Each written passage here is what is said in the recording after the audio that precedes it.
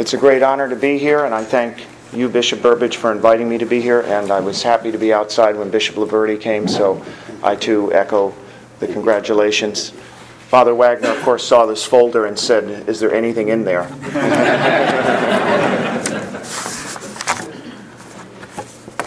It's a pleasure to address all of you, and I thank you all for the work that you do for our diocese, and a lot of it is seemingly behind the scenes to the people in parishes, but a lot of the hard work that you do enables the work that we do down at the campus ministry or in the parishes. So in the name of the priests of the diocese, I know many of us are greatly appreciative for all the work that you do.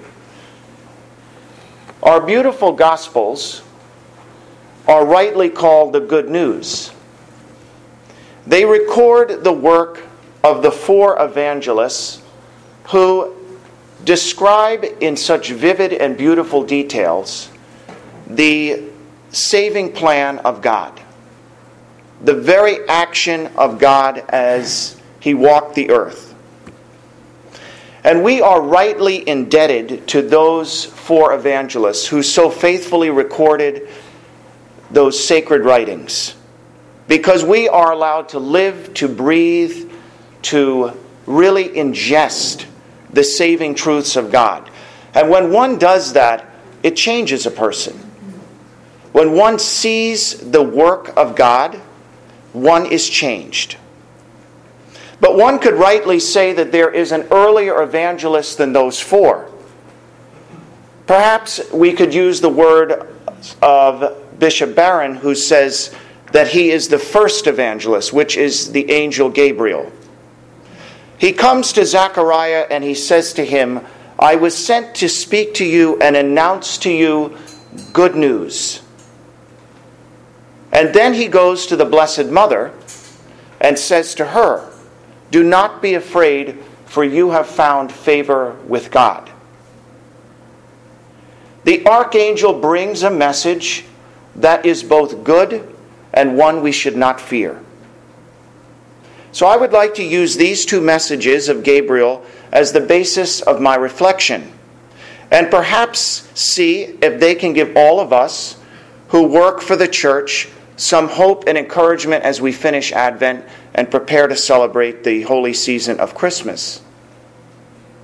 I was sent to speak to you and announce to you this good news.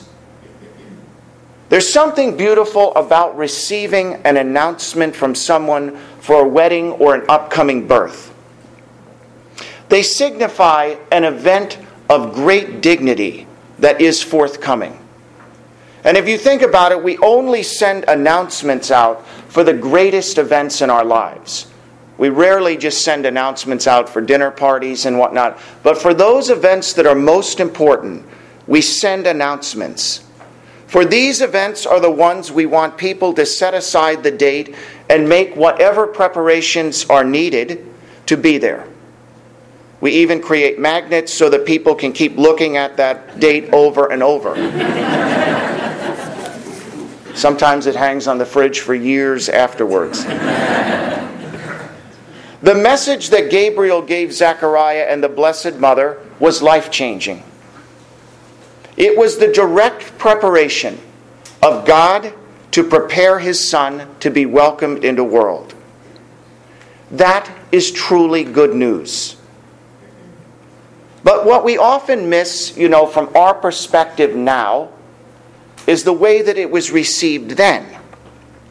The reaction of that good news was not immediate joy. We must remember that sometimes people do not understand the good news that is spoken when they initially hear it. We all know well the beautiful action of the Lord when we have lived in and are living in a state of grace. And Zechariah, firsthand, was a recipient of a movement of God. Imagine seeing the angel appear and state those words to you. And what is he told? He is told, "You will be the father of John the Baptist." But in that moment, there was fear.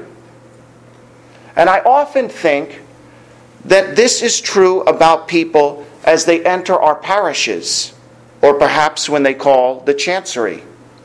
In particular, if these people are not already well connected to the faith.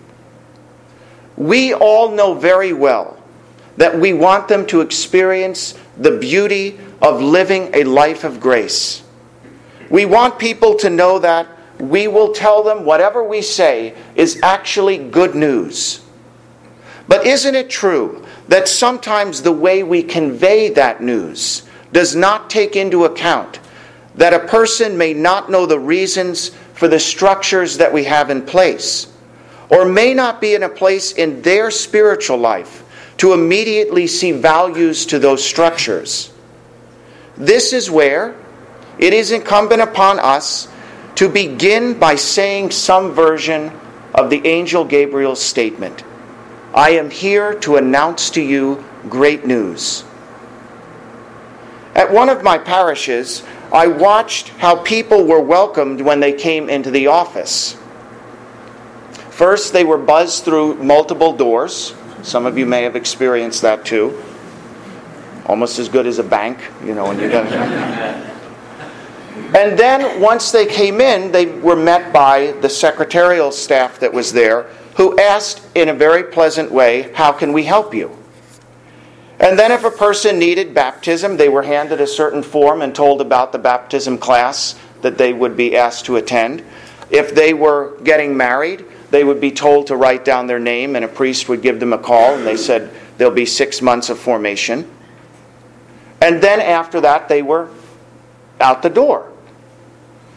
Now, many of these people, I realized, as I would come through the office as they would enter, I'd never seen before. I certainly didn't recognize them. They weren't regular parishioners who I knew their names. And so I asked myself, why is this the way that we handle these visitors? And it became apparent that the reason was this is the way that we had always done it. It was the most expedient way. It was the way that got the information out, good information, but in a way that we knew we could get the thing done. And it wasn't in any way meant to offend, and no one seemed to be offended at all. But after seeing this for some time, and with my pastor's permission, which is quite important, I proposed that when many of these individuals were coming into our office for the first time, they were coming to celebrate something. And in their lives, it was one of the happiest days. Could we not begin better by rejoicing with the couple who were getting married or having a child, and then after we had done that, move in to the business aspects of parish life? Does this not better enable us to share the good news, to better encourage people who often may not have come to church in years in a more embracing way that would not have happened if we had just collected a phone number or informed them of a baptismal class time? And what did we lose? A minute, maybe 2? And this is but an example of a larger need of us to recognize in the world that we live in, it is increasingly secular. We know this. But we must propose beauty and goodness of the faith in new ways to engage the people who most need to hear it. And this is not in any way to compromise the beauty of the truth, but to propose it in a manner where it will better be heard. The ability for us to adapt in seeming small ways actually makes a huge impact on many people. When I started at the University of Mary Washington, I brought my staff out into the main lobby of the building that we have. And I said to them this. I said, next to the chapel, this is the most important room in this building. It is here that we greet people in the name of Christ, and no one can access the chapel without coming through this lobby. The first encounter people have with the church at a parish rectory or chancery office is not a priest. It is all of you. It is my secretary who so faithfully does her job down there, Ronnie. You all and the people in parish offices are often the first representatives of the church that people meet. Every parent, student, faculty member, vendor, mailman who enters our building should meet someone who greets them with the joy of Christ. And I'm sure in the Chancery offices you receive thousands of calls and visitors each month. Each of these is an opportunity for this initial encounter to spread the good news. Now let's advance this idea one step further. For I am reminded of the words of St. Augustine, who said, "One loving heart sets another on fire." How beautiful and true are these words. The encounter of the good news of salvation radically changes a person.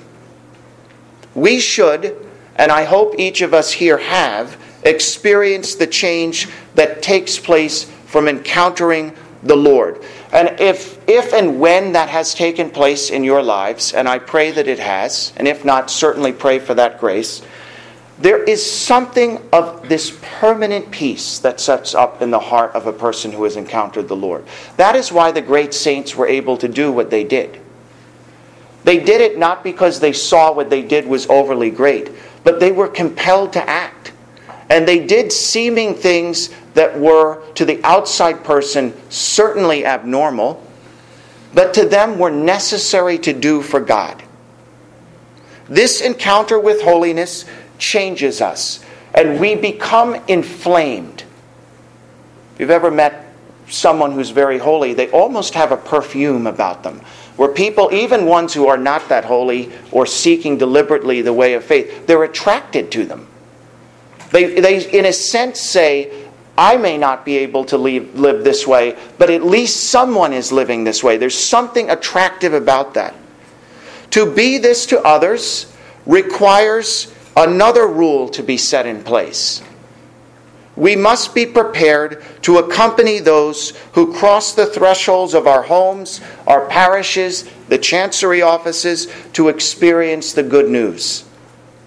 As we all know from the story of Zechariah, he was not immediately ready to receive the angel's good news. And there was an immediate consequence of it. He was silenced for 9 months. We don't know if Elizabeth was happy about that or not. Yet in this time, the words of the angel were able to be accepted. And when questioned about the child's name, he echoes his wife's statement. His name will be John. God's grace accompanied Zechariah during those months, but his life had to be interrupted in order for this to take place. In addition to telling my staff that the foyer of the building was such an important room, I asked that they find me anytime a new person entered the building, whether it be a student, a parent, or other visitor, so that I could personally meet them. Unless I'm in a meeting or saying Mass, one of the staff will often come into my office and say something like, "A new student just came in and his name is Tom." And as a rule, I try to personally meet each person who enters the Catholic Center. And I know you may think, because I certainly would, isn't this bothersome and at times highly inconvenient? Exceptionally so.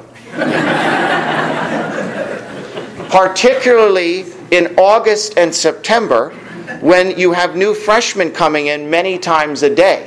You can imagine they're popping over, "Oh, I just saw the building, I'm stopping in." But this individual encounter yields great fruit for the Lord. We must let the Lord interrupt our lives. We don't need to hear anew the thousands of reasons why we can't do this now, but the one reason why we must. It is the interruption, in that very interruption, that we are able to encounter the people whom God has willed to enter our lives. Here are the moments where we can be the means of grace and help them to encounter that fire that St. Augustine talks about. We who know the good news must detach ourselves from our schedules enough to be present to those interruptions that are often the seeds of great grace. And now let us move on to the second quote. Do not be afraid, for you have found favor with God. Very often in life, when we try to do something new, often have fear, and that often binds us to some degree. What if we are not accepted? What will people think? How will this affect me? And this can be heightened when we have a request that we feel, or perhaps is, directly from God or from our superiors. In a world that is increasingly hostile to faith, or at least apathetic to it, this fear can often move us to do nothing but to keep going with the flow. But this was not the way of the Blessed Mother. Receiving the message of the Archangel, we are told of her beautiful fiat, something that several times a year comes up in the readings, which I love so much, that we hear again and again the same answer that we all need to say over and over to God. That is the entrance into heaven, to say yes to God. And that's what she did. And unlike Zechariah, her response is trust. And she says something that we all know now to be true, but she says, the Almighty would do great things for me. And so he did.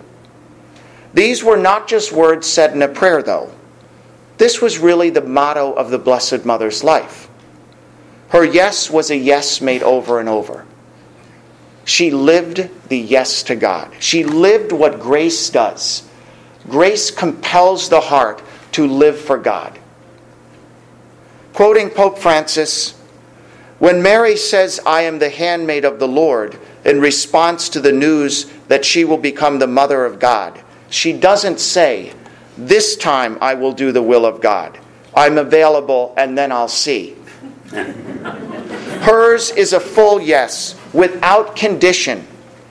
The Holy Father notes that at times, instead of imitating this attitude, we are experts in half yeses. We are good at pretending not to understand what God wants and what consciousness suggests. So how do we have this break? Have a breakthrough, in a sense. To be a person who says yes to God and then keep saying yes over and over. Not just today, but for decades of one's life. As a child, my family would go and visit a Santa at the Merrifield Garden Center. Do any of you take your children there? Okay, so several of you know very well. The Santa there is played by John Buckreese, who decorates the center each year. Now last year he retired at 89. But this year he came out of retirement to do one more year at 90. And if you know his story, which I encourage you all to know, it was written up actually in the Herald, I think, at one point, but he started taking the role of Santa in an orphanage where he was a child back in the 1940s. And wherever he set up his shop, first in Fisher's Hardware, and then he went to a number of other stores, he required that the nativity scene be right next to his sleigh. And that when he hands out little treats to the children, he always gives a holy card and a lollipop. At one time when he was in a store, he had told me that someone said, well, you got to put the nativity elsewhere. And so he left. He refused to play the role of Santa without the nativity. So every year, my family still goes. I'm not on his laps asking for gifts anymore. But we go over there right after Thanksgiving, And so since he was going to be here this year, we went over, and they have sort of a party in the garden shop part, and they have excellent punch, so I always go and get the punch. But while I was drinking the punch, I hear bells ringing, and in comes Santa into this shop that probably had 100 or more people in it. But no one was engaging. He was just wandering through ringing bells, and then he went into this particular room and sat down. So I went over and talked with him for a bit, and he said, I'd like you to come and see the opening of my presentation. So I said, sure. So my family and I went over. So we go into this room that he had decorated, and there's probably 50 or so random children with their parents seated in the room, and out he comes. And he immediately begins, not by greeting or doing anything else, by singing. And I will save you the song component, but I will say, he said, come with me to the nativity. And then he takes all of the children with him to a very large nativity scene that he prepared and tells them the beautiful story of the coming of Christ. And this is done in a garden center in Fairfax County. My friends, this is how we say yes to God for the whole of life. We keep doing what he calls us to do. How unlikely to see a great evangelist in Fairfax County being a 90-year-old man dressed in a red suit. But who can argue this point? Without fear, John proclaims Christ to every one of the tens, if not hundreds of thousands of people he has met in the 70 years he has played that role. And not just by chance. See, we don't want to say, oh, well, that's just his role. He mandates that the nativity be there. He specifically sets up his center with the biggest part, not being the elf hats, but the nativity scene. And then he sets up his actual presentation to the children to be one that it leads them to the nativity. And sitting before him are people of all different faiths, all different backgrounds, who come to him because he plays the role of Santa well. That is a master evangelist, whether or not he knows it or not. The working in the vineyard of the Lord often involves much time and effort. It requires all of us to see grace as guiding us and the Holy Spirit as leading us, just as the Holy Spirit led the Blessed Mother as she spoke her fiat. To be efficient is not necessarily to be holy. Everything does not neatly fit into policy manuals and structures that work for us who know how the church works. We must be able to think outside the box, or else we can fall into the trap of assuming because we are efficient, the good news is being proclaimed. Now, this is very important. Love, my friends, is not efficient. In fact, those two words would never be paired together. Love is not moderated, and it demands all of oneself. It compels one to move when fear would say otherwise. Love and fear never exist together, and if they ever meet, one always replaces the other. Those are key words to remember, because when we think about the life of faith and what we're doing, we must ask, what is the motivating factor of what I do here? And I would propose that too often in our day and age, we have hidden our fears of opposition or outright hostility by safely packaging the gospel in a way that is efficient and with words that can be interpreted in many different ways. And so our message, while heard by many, is accepted and lived by few. And we have to ask ourselves, why is this? So we have to ask that question. Our faith is given to us by God as a means for us to come to know Him, but not in a way of reading a book for facts or studying something in a laboratory, but rather to know him via the language of God, which is love. I often tell people who ask me, and it's amazing that they ask me this because they must think I'm a linguist, how many languages I speak, that I'm still learning English. A fact that my mom regularly verifies. But the language of love is a language that we are all wired to know, and one which we all must come to know. It is, my friends, the universal language of man. Every man, woman, and child is wired to love. Everyone can spot true love. You don't need to advertise it. Look, here's true love. People can see it. We crave to be loved. And I would argue that we can communicate with every person if we show them love. Now, does this mean that the message that I said we can communicate would be received immediately? No. In fact, it will often first be received with opposition and oftentimes hostility. The exact same way that God was received. From his very first moment on earth, King Herod, moving in for the kill. But my friends, let us remember the words of St. Augustine. One loving heart sets another on fire. At the beginning of the academic year, there is something called the 168 hours. You've been on college campuses. That isn't just something of campus ministry, but club leaders and even the college itself will know that during the first 168 hours, which is the first week the students are on campus, studies show that's when they make their best friends, and they get involved with the organizations that they're going to be involved with for the rest of their time on college. So every organization on campus, goes out and tries to do whatever they can do to get people through their doors or to get involved with their clubs.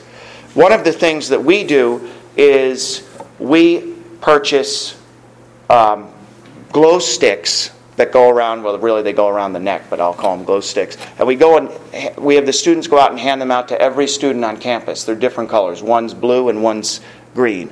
And so they'll go and they'll just hand out and they say, if you show up at the fountain or wherever it is in the middle of campus at 9 o'clock, we're going to play a campus-wide game of Capture the Flag. You can imagine, it's very successful. Because people want to play a campus-wide game of Capture the Flag. I mean, when do you play a game with hundreds of people coming for Capture the Flag? Then afterwards, we hold a ice cream social, and then we do night prayer. So we have a system set up where we have something that is large, and then we bring them back to something that they would want to do. But you can imagine the people that are coming into the Catholic Center then are not just people who have, in many cases, never gone to Mass. But some of them are from all different spectrums of life. And so into this room, my second year when I was chaplain, came a large swath of students. And I try to go around and say hello to each student that's there, and along with my staff, they're doing the same thing. And I came upon this girl who was sitting eating ice cream. She had a huge tattoo on her back that had a symbol of autism on it. So I went over to ask her about that, and when I stuck my hand out to say hello to her, she turned around. This is exactly what she said to me. She reared back, and she said, I'm an atheist. I was raised Baptist. I hate religious leaders. I find you all to be extremely judgmental, and I'm sure you're here to judge me for who I am. That was how she greeted me. So I said, well, actually, I was just coming to say hello. How do you like the ice cream? But then I kept moving. Now, she was there with one of the other students who she knew. She was a softball player. And I did not see her immediately after that. But a month later, she was in the student center again. And this time, she was selling tickets. They were trying to get to South Carolina for spring break. So she came up to me, because obviously I look like I have a ton of money, and she said to me, will you buy one of these tickets? For $25 you can win $10,000. Well, I know my luck. That wasn't happening. But here's what I said. Well, no, I'm not really interested in the $10,000. But I said, if you'll come to 4 events here at the Catholic Center, or come and meet with me 4 times with Maddie, who was her friend, I said, I'll buy the ticket. So she said, sounds like a deal. So I bought the ticket from her. Well, she set up her meeting. So in we came, and you can imagine it was slightly awkward when we began. She said, well, what are we here to talk about? I said, we're just here to chat. So I said, since we're going to meet a few times, why don't you pick 3 things you want to talk about, and I'll pick 3 things that I want to talk about. So we each picked 3 items that we would talk about. Now, some of them were more banal, what your favorite color is, do you like Outback Steakhouse? Essential items for conversation. But then she would ask things like, and good question, she'd say, do you really think that prayer works? And I would counter when it was my turn. I'd say, how do you understand life? Do you think there's such thing as truth? And so we would have these discussions back and forth. And so for 3 meetings, she and her friend came. Well, the 4th meeting, her friend got sick. So I assumed she wasn't going to show up. But in came the girl. And so as we're having the meeting, she says, Father, she says, I need to tell you something. She said, never in my life would I believe I would be sitting in a Catholic priest's office enjoying the conversation that I'm having with him. Now, she transferred schools, and the girl, Maddie, came up to me one day and she said, now what were you doing? Were you trying to convert her? I said, no. An atheist came on her own to meet with a priest, and she will never again be able to say that a religious leader did not care for her. And in our meetings, what did we talk about? The beauty of living the life of faith. What was the first encounter I had? Someone who reared back in horror. Not because I was a priest. It was all religious leaders were dumped into that category. The person needed to have the opportunity of the encounter. Our society, and we should be honest here, members of our own families see the message of Christ as less and less apropos to their lives. We must go forth with the good news of Christ and without any fear. To learn the language of God better means that, like Gabriel, we will bring a message to those who we work with, those who we live with, those who we sit next to every week at Mass, who sit in front of us, behind us, next to us, who are the same people, and yet we've never shaken hands with and said, who are you? And even those who come into our lives through random encounters. And we will offer them what? The good news. Even if they oppose us. And why do we do this? We do it out of love. And where love is, we have no fear. The result of this can be truly amazing. If we just allow love to flow from our lips. Think of this. Love changes people. A 90-year-old man in a red suit can sit for 70 years of his life telling the story of Christ's birth to children. Zechariah trained his son to proclaim Christ, even if it meant his son losing his head, his only child. The Blessed Mother said those beautiful words at Cana, do whatever he tells you. And even God said back to her, my hour has not yet come.